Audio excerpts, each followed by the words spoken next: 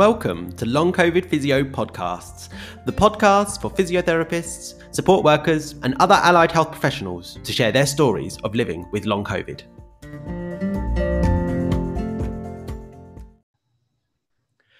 Hello and welcome to Long COVID Physio Podcast. My name is Darren Brown. I'm a physiotherapist and I am living with long COVID. And today we have our guest all the way from the United States, Colleen. Colleen, please introduce yourself. Hi, I'm Colleen O'Connor. I'm a physical therapist of about 5 years and now I live in Houston, Texas. Well, welcome to the podcast. 3 months. Today. It's very early in the morning for you, isn't it? And I know you are taking the dog out, it sounds like. Yeah, he's right here. Oh, hello. Look at that. Cozy. Yeah. What's your dog's name? Chief. Oh, I didn't hear that. Sorry. What's your dog's name? Can you hear me? I didn't hear that. Oh, I think we're breaking up a little bit. Okay. Am I back? That's better. There we go. We've got you. So, Colleen, I thought because I can't currently get my hair cut or my beard trimmed, I'd try my best to look smart for you today. So I've worn my Pelican shirt for you. So I'm trying to look. I love it. Yeah. I don't have any pets in my life. I haven't got a beautiful dog sitting on my lap. So I am very envious. All I've got is a print on my shirt. It works. But Colleen, I was wondering if you would do us the honour of sharing your story of living with long COVID. Sure. When COVID kind of first came out, I, like a lot of people, didn't really think it was going to blow up to be what it was. I work in pediatric home health as well as the hospital. So I had, different exposures. I work in inpatient rehab, so there's not supposed to be any COVID on the floor. But there were 2 instances where there was outbreaks and about 4 to 5 patients on the floor did end up having it. I was working in close contact, somehow didn't get it, and I wasn't wearing appropriate PPE. So I thought I was lucky, must have missed me. Then I had another bout where I was feeling sick and I thought I had it, tested negative. Then back in October, I started to feel like allergies and all of that. And I had a wedding to go to. So I made an appointment to get tested just to be sure. My rapid one came back negative. So I thought, okay, good to go. I'm going to go to the wedding. I just probably have a sinus infection. Monday morning, I went, the doctor treated me for a sinus infection. That night I came home from work, my fever spiked. My 2-day test came back positive. So now I, could have exposed all these people at work and the wedding. And I was doing okay the first few days, just tired, a little bit of a headache, some sinus congestion. And then the anxiety kind of set in. My heart rate was kind of going all over the place. I was checking with my pulse ox, like, I don't know, a crazy person. And I noticed that my heart rate kept going down and it was just weird. So that was ER stay number 1. They said it was probably just anxiety, sent me home. 2 days later, woke up with like tremors, wouldn't stop, freezing cold, couldn't catch my breath, went back to the ER. They did more tests. Again, said that everything looked clear, sent me home. I was supposed to go home for Thanksgiving to New York. So they sent me for a Doppler just to see, for flying purposes, because COVID is associated with blood clots. Yeah. They thought they found a blood clot. So they immediately sent me back to the ER. I was there for about 13 hours. They could not confirm that it was a blood clot at all. They did every test under the sun, CT scans, all of that. Cleared me to fly. They ended up saying that it was okay, but the last 3 months have just been kind of up and down with anxiety, insomnia. There were days I didn't sleep for, 3 days. So putting me back on the SSRIs and just kind of been battling with just long COVID symptoms of irregular heart rate, the insomnia, the anxiety, some nasal congestion, fatigue. If I work a day, even if it's a half a day, I come home and pretty much just can't get off the couch for a couple hours. So it's been frustrating for sure. Yeah. So that there's so much there that sounds really familiar around Yes. Not recognizing what is and what isn't symptoms, and Mm-hmm. challenges with testing and seeking help, but no one really knowing what's going on because it's new and novel, and Sure. then also trying to navigate this and feeling alone quite a lot. Mm-hmm. Yeah, that feels really familiar with what you've shared there. How long has this been? Sorry, I think I missed that. So how long have you been living with long COVID now? Just 3 months, but it's been pretty consistent. And I was still testing positive for a while, which I know is common, but that also leads to the isolation because a lot of people are fearful that if you're still testing positive, even though it's assured that you're not contagious, they don't want to be around you. I missed Christmas because I actually had a re-exposure through somebody and I wasn't wearing a mask. And because I was still symptomatic and testing positive, they didn't know if they wanted to qualify it as a reinfection or not, since it was before that 90-day mark. But, my family didn't want me traveling for Christmas if it was a possible reinfection that could be contagious. So there's just been that kind of like uncertainty too of what's really contagious and not. That's really difficult to manage, isn't it? Because like if we look at kind of the definition or the working definition of long COVID, it's ongoing symptoms after 4 weeks, going up to 12 weeks. So 3 months where you are, and then continuing beyond that. And you're obviously within that time frame, aren't you, where you're still having consistent symptoms. But you mentioned that kind of 90-day thing, which is when you've been tested, they do say there's a window period, don't they, of 90 days where potentially test could become positive again. It doesn't mean that it's reinfected. It's just that your body is demonstrating signs of the infection as such. I'll probably explain that terribly, but but it sounds like that not only caused a lot of uncertainty for you, but also it contributed to that sense of isolation because of needing to isolate. And out of work again for a certain amount of time. And it's just like several bouts of having to take that time away from work. And because I am PRN, I'm not necessarily compensated for my time.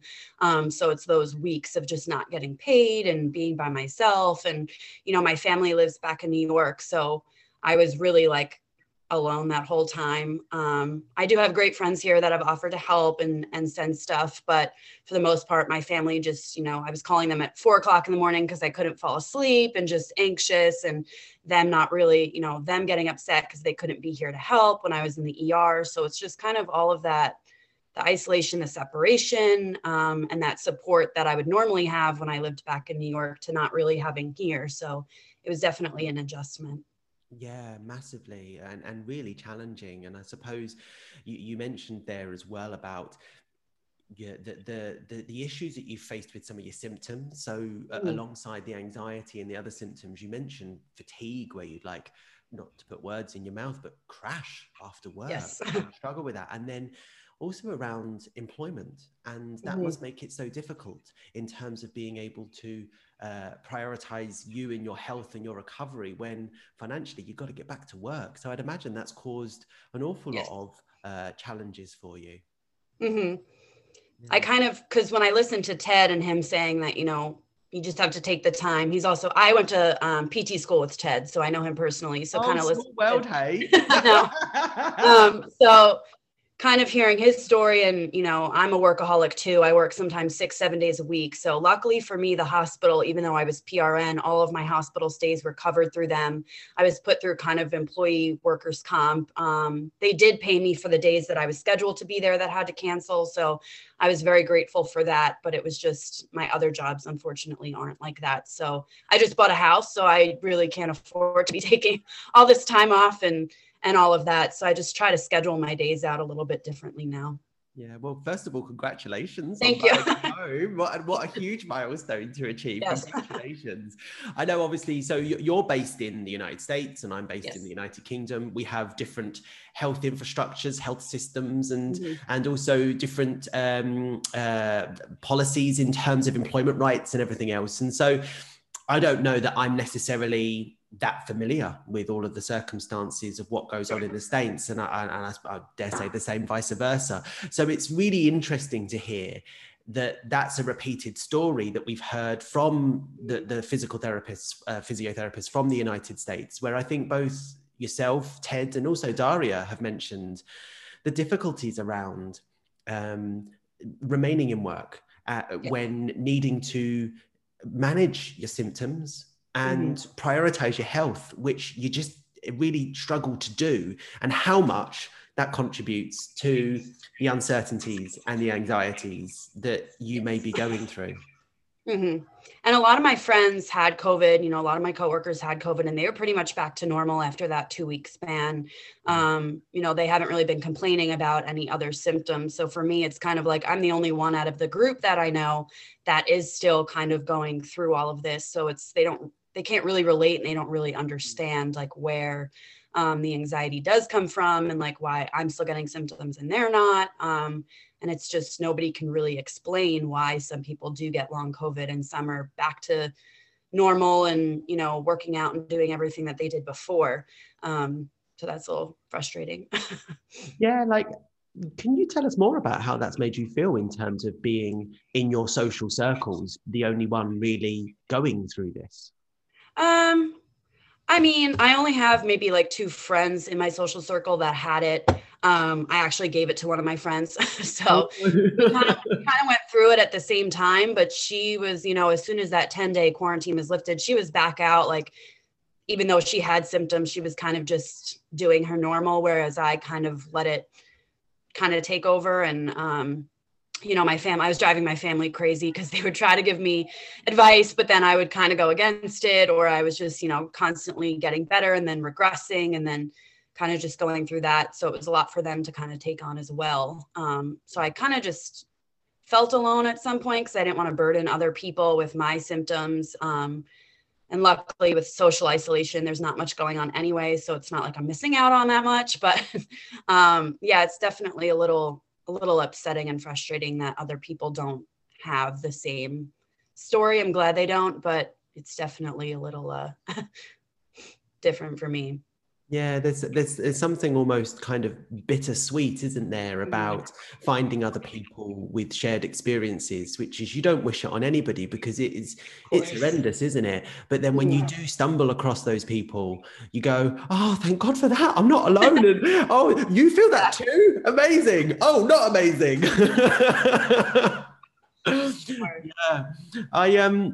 You mentioned there around being a really motivated, active, your word, workaholic type of person.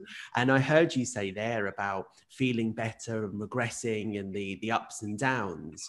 So could you share a little bit with that with us? Yeah, I mean, I wake up pretty much every day tired. I do think it's also from being on the SSRI. So being put back on that with COVID, now it's kind of hard to differentiate. Is it long COVID fatigue? Is it coming from the medicine? Is it from my routine? But I felt that getting back to work and kind of doing my daily routine has helped me because it kind of distracts me from everything. And when I'm working and running around the hospital and working with the kids at home, I feel pretty much okay. And then it's as soon as I get home and then I kind of start to unwind that I really feel that fatigue and those muscle soreness and everything like that. Besides work, I haven't really gotten back into working out because since my heart rate is fluctuating from the 50s to the 120s, I've just been kind of fearful of kind of what would happen there, and don't want to set myself back to, getting more symptoms or kind of having that flare up again. So I mean, it does help during the day when I do stay busy, but then it's like 4:00 that crash comes and then I don't really feel up to doing much more for the rest of the day. Yeah.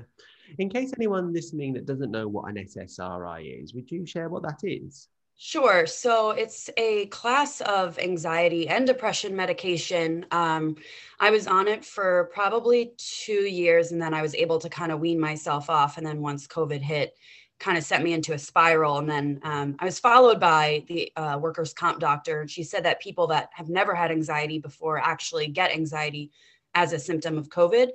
So they've been having to treat them with these anxiety medications.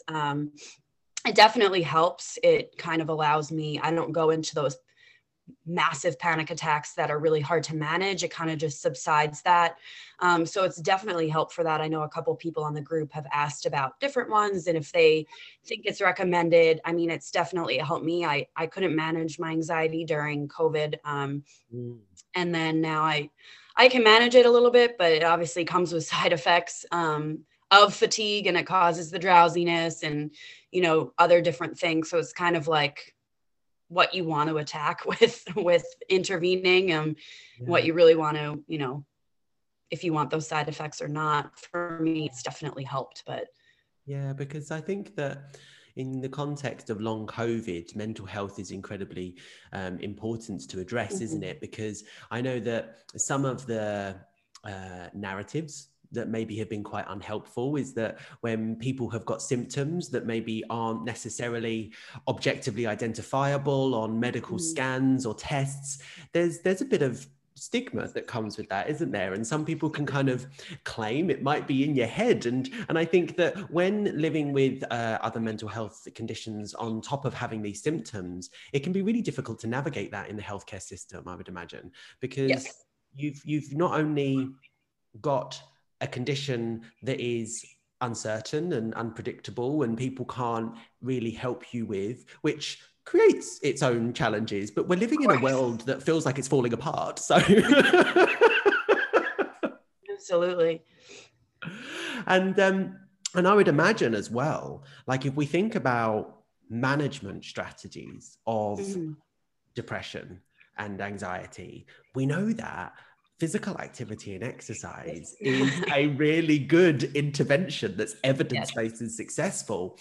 But in long COVID, that's a different story. When you're living with what you described as cardiac symptoms and fatigue that is exacerbated by exertion. So under that title of post-exertion malaise, and we know that exercise is not recommended in those areas because it could set you back. So it must be really difficult, I would imagine, to be a physio that normally promotes exercise.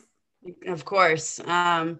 Yeah, it's just one of those things. It's like people don't understand that after COVID, when you have some of these symptoms, it's, kind of impacting everything, your work, your fitness, all of that. And it's kind of, I mean, it's hard to kind of explain. Like you said, I would just go out and do a walk, but now a long walk kind of makes me out of breath I live on the 3rd floor now. So going up the stairs, my heart rate gets up to like 120, and then it takes me a couple minutes to just kind of settle back down. So there's a lot of other associated things that come along that people aren't really familiar with, especially with having a mild case. You don't anticipate having these effects months down the line.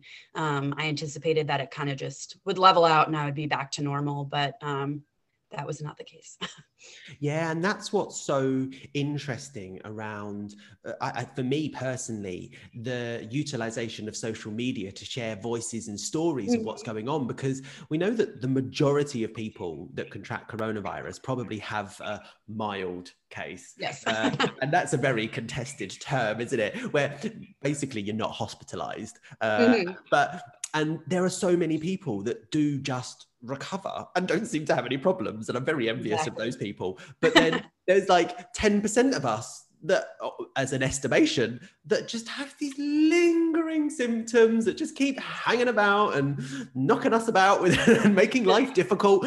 And when there's so many people that are not having the same experience as you, it can make it really difficult, can't it? And I wondered if you would share with us maybe some of the uncertainties that you've experienced.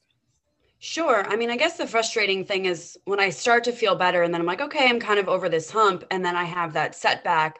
I kind of just get into that mindset. Like, am I ever going to get back to my normal self? Am I ever going to be able to work out? Am I going to be able to, tolerate going out with friends after work? Can I, fill my normal work day? Sometimes I'm working, 10 hours and I start to get that afternoon crash. Am I going to really be able to fulfill everything that I need to do? Am I going to be able to travel safely and see my family? I did just get the vaccine. So kind of, is that really going to protect me and my loved ones until they can get it? So kind of all of that, like really, when am I going to get back to my normal routine and kind of feel like myself again? Is the biggest one for me. Yeah, and I completely feel that. I know that uncertainty, if we look at kind of research, uncertainty is classified as a domain of disability within something called the episodic disability framework, which actually comes from research in the field of HIV. And we know that when living with a disease that affects you systemically in multiple parts of your body and can be episodic in its nature and ups and downs, Sure. the uncertainties about that particular episodic nature are really, really profound. And I know for me, one of those things is my mood spiraled when I was so physically impaired and so disabled with my symptoms. And I was scared. I was scared, would I get better? And, you know, I've shared this on the podcast with Ted, but, you know, I had an episode just over a week ago where my brain fog came back at work and I was petrified, and I like ugly cried on the phone to my boss because I was so scared of the symptoms not only coming back, but maybe what that means if they're coming back. So this episodic nature and uncertainty creates anxieties that are not, because the anxiety is not driving our symptoms. Anxiety is part of our symptoms. Exactly. it's a consequence of the fact that we have so many symptoms. And I guess listening to some people who obviously, like, I'm only 3 months out, but Ted was, 9-10 months out, and he's still getting the flare-ups. And it's kind of like, well, how long is mine going to last? Like, when more research comes out, is there going to be more like permanent changes that we're going to have to deal with? Is the vaccine going to maybe subdue the long COVID symptoms, or is it really not going to make a difference? So it's kind of like, we're the guinea pigs, and there's not any real information out there for long COVID because it's only been around a year. So kind of waiting for those studies and everything else to come out so we can kind of get a better grasp on what the best interventions are, because doctors don't really understand it either. So they don't have the best advice on really what to do. So that's kind of, we're our own advocates, and we're trying to figure out what's the best home remedies for us, and then giving other people advice. So it's kind of all of that. Who can really help, who understands what's really going to come out in the future to help our whole population of long COVID. Yeah, completely. And I suppose whilst you were saying that, it was making me think that each of us living with now a potentially chronic health condition, there's a burden with that, isn't there? Of having to self-identify knowledge and skills and seek out that information, because if you don't do it, no one's really giving it to you. Like there's no kind of obvious place to go. And so I know from me, I think I've mentioned this in every podcast, and it's purposeful in mentioning it, how much I've personally learned from other health conditions. So my clinical background is in HIV and cancer, and I have learned so much from people in those areas. And the big things was around episodic disability, also acceptance, and also optimism. But then from another community is MECFS, and the big things I've learned there is about pacing, the presence of post-exertion malaise, which I'll be really honest, I didn't really understand before. And now what rest is, like, wow, how much we're having to learn. But it puts a lot of burden on us, doesn't it, to find that knowledge. Of course. So where have you found information that's been useful for you? I mean, I kind of stopped going down that road because I'm just a very anxious person in general. So then when I'm reading different things and like what you can expect, like I sent myself into a panic attack getting the vaccine, anticipating any potential side effects by reading what those side effects could be. So sometimes I do try to stay away from that research because it kind of gets in my head and you kind of anticipate what you might experience. And then it kind of causes that, am I going to get that? Am I going to feel that type of panic almost? But I mean, the group has definitely helped. You guys have been posting, meaningful articles and stuff. And then I talk to other people at work that, have gone through some of other stuff. And then I just kind of do general research on long COVID or, testing protocols or post-COVID things that are going on. I have a friend that works at the Children's Hospital, and they're seeing an influx of kids that are coming in, with new acquired cardiac conditions after getting COVID. Wow. and different things like that. So, I kind of try to stay away from that rabbit hole right now. So I don't anticipate all of that stuff, but I really feel you. First of all, thank you for referencing that this also affects children, because I know that sometimes isn't included in the narrative, particularly from the early days. But, we're a year down the line and learning a lot more. But to echo that point, I know, when I first had coronavirus, which was in March last year. So I'm now, what am I? 9-10 months, my god. Yeah, I'm really not looking forward to the anniversary. But when I crashed in September, at my 6-month mark, because I didn't recognize that my symptoms were being exacerbated by exertion, I then discovered the word long COVID. I discovered long COVID support groups, and I joined all of them. And over time, I have to remove myself, because exactly like you said, I felt overstimulated by information, and it wasn't that the information was then giving me new symptoms. It was more that I was just worried that I was then going to start to fixate on things, and I didn't need that. And become more anxious than I needed to be. So completely hear you on that there's something so important about peer support and about knowledge and skills and being your own advocate. But there's a threshold, isn't there? And sometimes you've got to look after yourself and know the limitations of it all. And I guess from yours, because I'm only 3 months in, how often do you get these flare-ups and setbacks and all of that, being almost a year out? Oh my God, you're the first person to ask me a question. Thank you. Do you know what? When I crashed in September, after that point, it took me 4 months to recover. And during that 4-month period, I went from bedbound to working nearly full time again.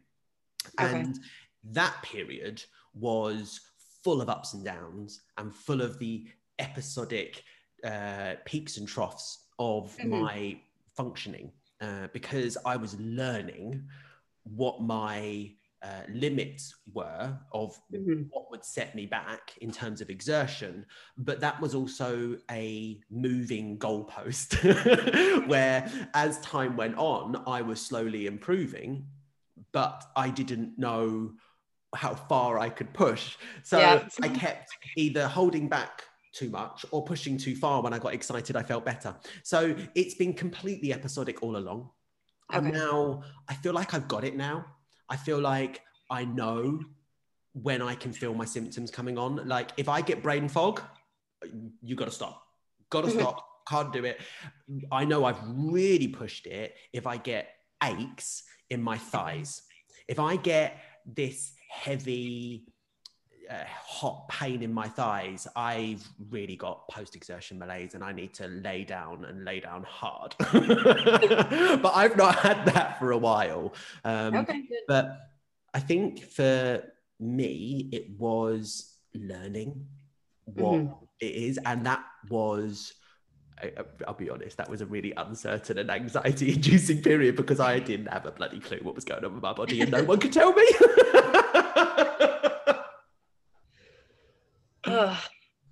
Yeah, doctors don't really know. When I went to the ER for the blood clot, they did literally everything. So when I left there, I did feel a lot better because they had ruled out a lot of things that, could have potentially come from that. So it kind of put my mind at ease that, nothing serious was going on and that, I just kind of had to ride it out. But like you guys and, everybody on the podcasts, I do kind of go. So trying to kind of learn how to slow down. I mean, I do like to lay on the couch and Netflix and all of that stuff, but it's been kind of like having to do that every day. And I was working out, you know, pretty regularly on top of working. And with not working at the beginning of COVID, once I was able to work again, I was, you know, working 6 or 7 days a week. And then I was like, can't go to work, and then going back part-time. So it's, you know, it's been hard for me to kind of say, you do have to take a step back and,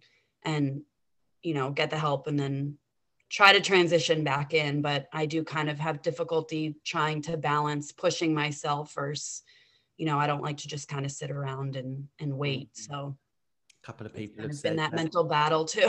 Yeah. It really makes me think of something that I actually now can't remember. That's another issue that I can't remember. I can't remember who told me, but it's that push or pace, and that's it for me. I really struggle with learning when it's okay to push a little bit more and to return to my usual levels of functioning, and when I've got a pace. That's been challenging. Colleen, I want to ask you one last question, if that's okay. Sure. If there's one thing that you would like to share with people that are listening now, having gone through this journey yourself, what would it be? I guess that there are other people that are experiencing the same thing, and you're not alone, because like I said, I don't know anybody else that has long COVID within my immediate group or my family that's had it. So, you know, there are people out there, and there are different interventions. You just kind of have to figure out what works for you. I mean, my anxiety's definitely gotten better, but there are those flare-ups and trying to really figure out what the triggers are. But yeah, I mean, there are other people out there. It's definitely helped me to know that, obviously, like I said, I don't want people to be going through the same thing, but knowing that there are, it's definitely helped, and getting information from that of better ways to handle it. Well, that is such a valuable, important message. So I want to say thank you for that. And I also want to thank you for sharing your story. This has been, I find all of these podcasts so therapeutic. Absolutely. And I've found this so therapeutic myself because of what you've shared in terms of the physical, the mental, and the social health related challenges, and how they are so intertwined and so important to address. So I want to say thank you so much for sharing your story thank you today. for having me.